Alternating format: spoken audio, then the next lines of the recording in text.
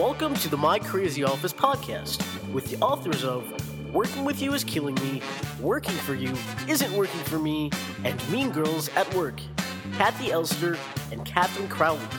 They're committed to creating world peace, one crazy office at a time. And now, here are Kathy and Catherine. Hey everyone, I'm Kathy Elster. And I'm Catherine Crowley, and welcome to My Crazy Office Overtime. So today we thought we'd talk about another role. Do you tend to be the invisible one at work? Mm-hmm. So do you tend to be the one who nobody remembers if you were even at a meeting because they didn't see you? Maybe you had your camera off or you just never said a word, so they're not even sure you were there. Mm-hmm. You just don't always speak up. Mm-hmm. You don't want to speak up. Right. Mm-hmm. Yeah. And you just play safe in the corner. You know, you just do your job, but you don't really speak up. Right. So as we have said in Working With You Is Killing Me about roles, they're fine when they work with you. So if you're someone who prefers not to be noticed and you just want to do your job and be left alone, and you're not particularly concerned about being promoted or rewarded or acknowledged, then it may be okay to be invisible. But if it's hurting you, right, if it's hurting your ability to be seen, to have a voice, and you find yourself resenting people who are more visible, then what do you need to do, Kathy? Well, you need to break out of it, and that would be making sure that you do speak up. And, you know, we understand the reluctance to speak up in meetings, so you want to plan what you're going to say. And, you know, write a bunch of things down so that, you know, if the right moment comes, you would speak up. Yeah. And you want to say smart things that people are going to remember. Right. Or you may even get yourself on the agenda to speak about something that you're working on. Right. But, you know, you can go from invisible to being visible. And you still don't have to be, you know, the class president. You can... You or can the just, class clown. Right. And I think they're afraid of that. They're afraid of looking wrong or bad. Yeah. You know, whatever it is you do, you probably do very well. Yes. And that's how you've maintained your position.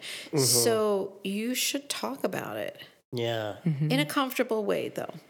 You know, you will sweat, you will be scared. Right. But once it's over, you'll feel so good. Yeah. Yeah, I think the key is to find your way of being more visible, like what feels manageable. So as you said, if you had to describe a certain initiative, let's say at a staff meeting, but that at least gave you an audience for a period of time, that could be good.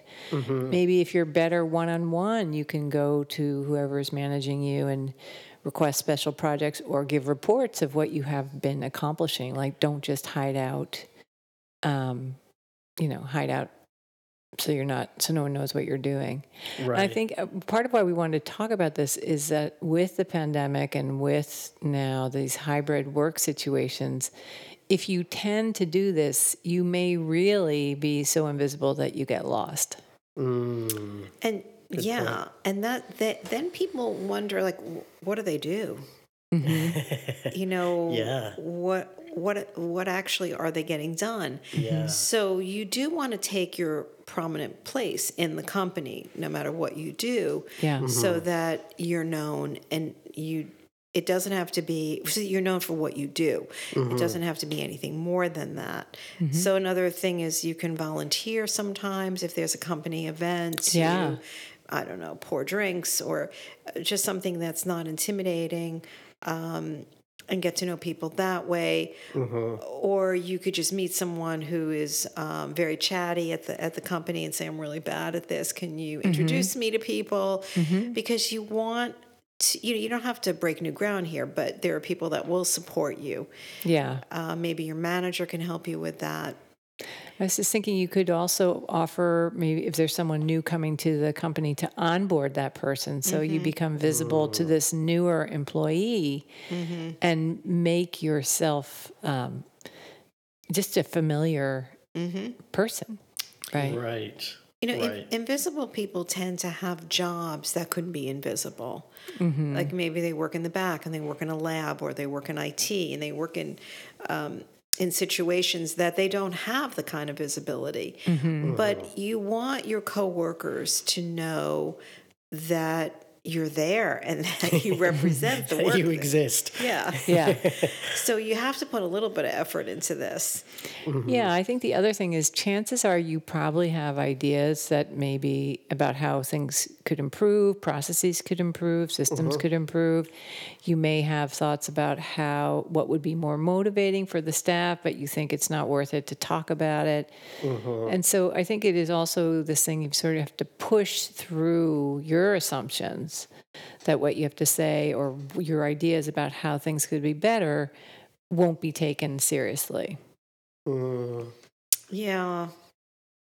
That's probably not true, though. Right? Right.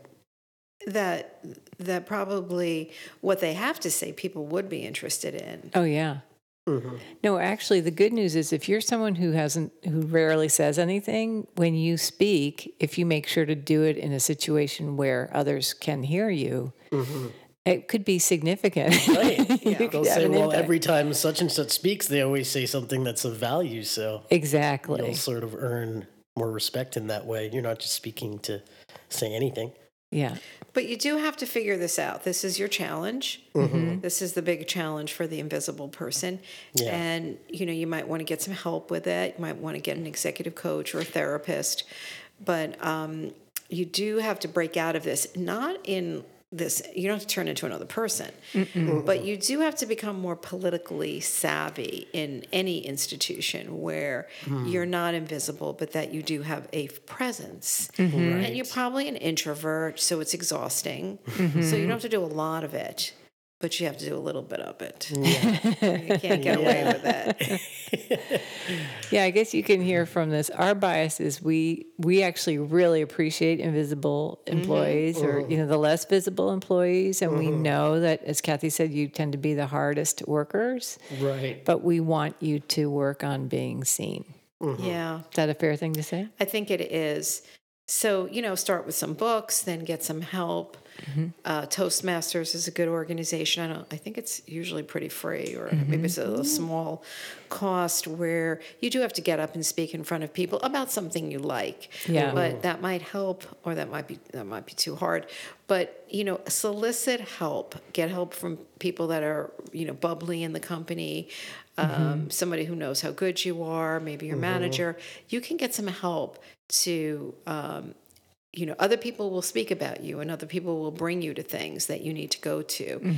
And I would work that angle. Yeah. Yeah. I like that. Yeah. That's it for this My Crazy Overtime. Join us next time. And between now and then, we hope you have all the visibility you need. My Crazy Office is produced in New York City at K Squared Studios. Stay crazy.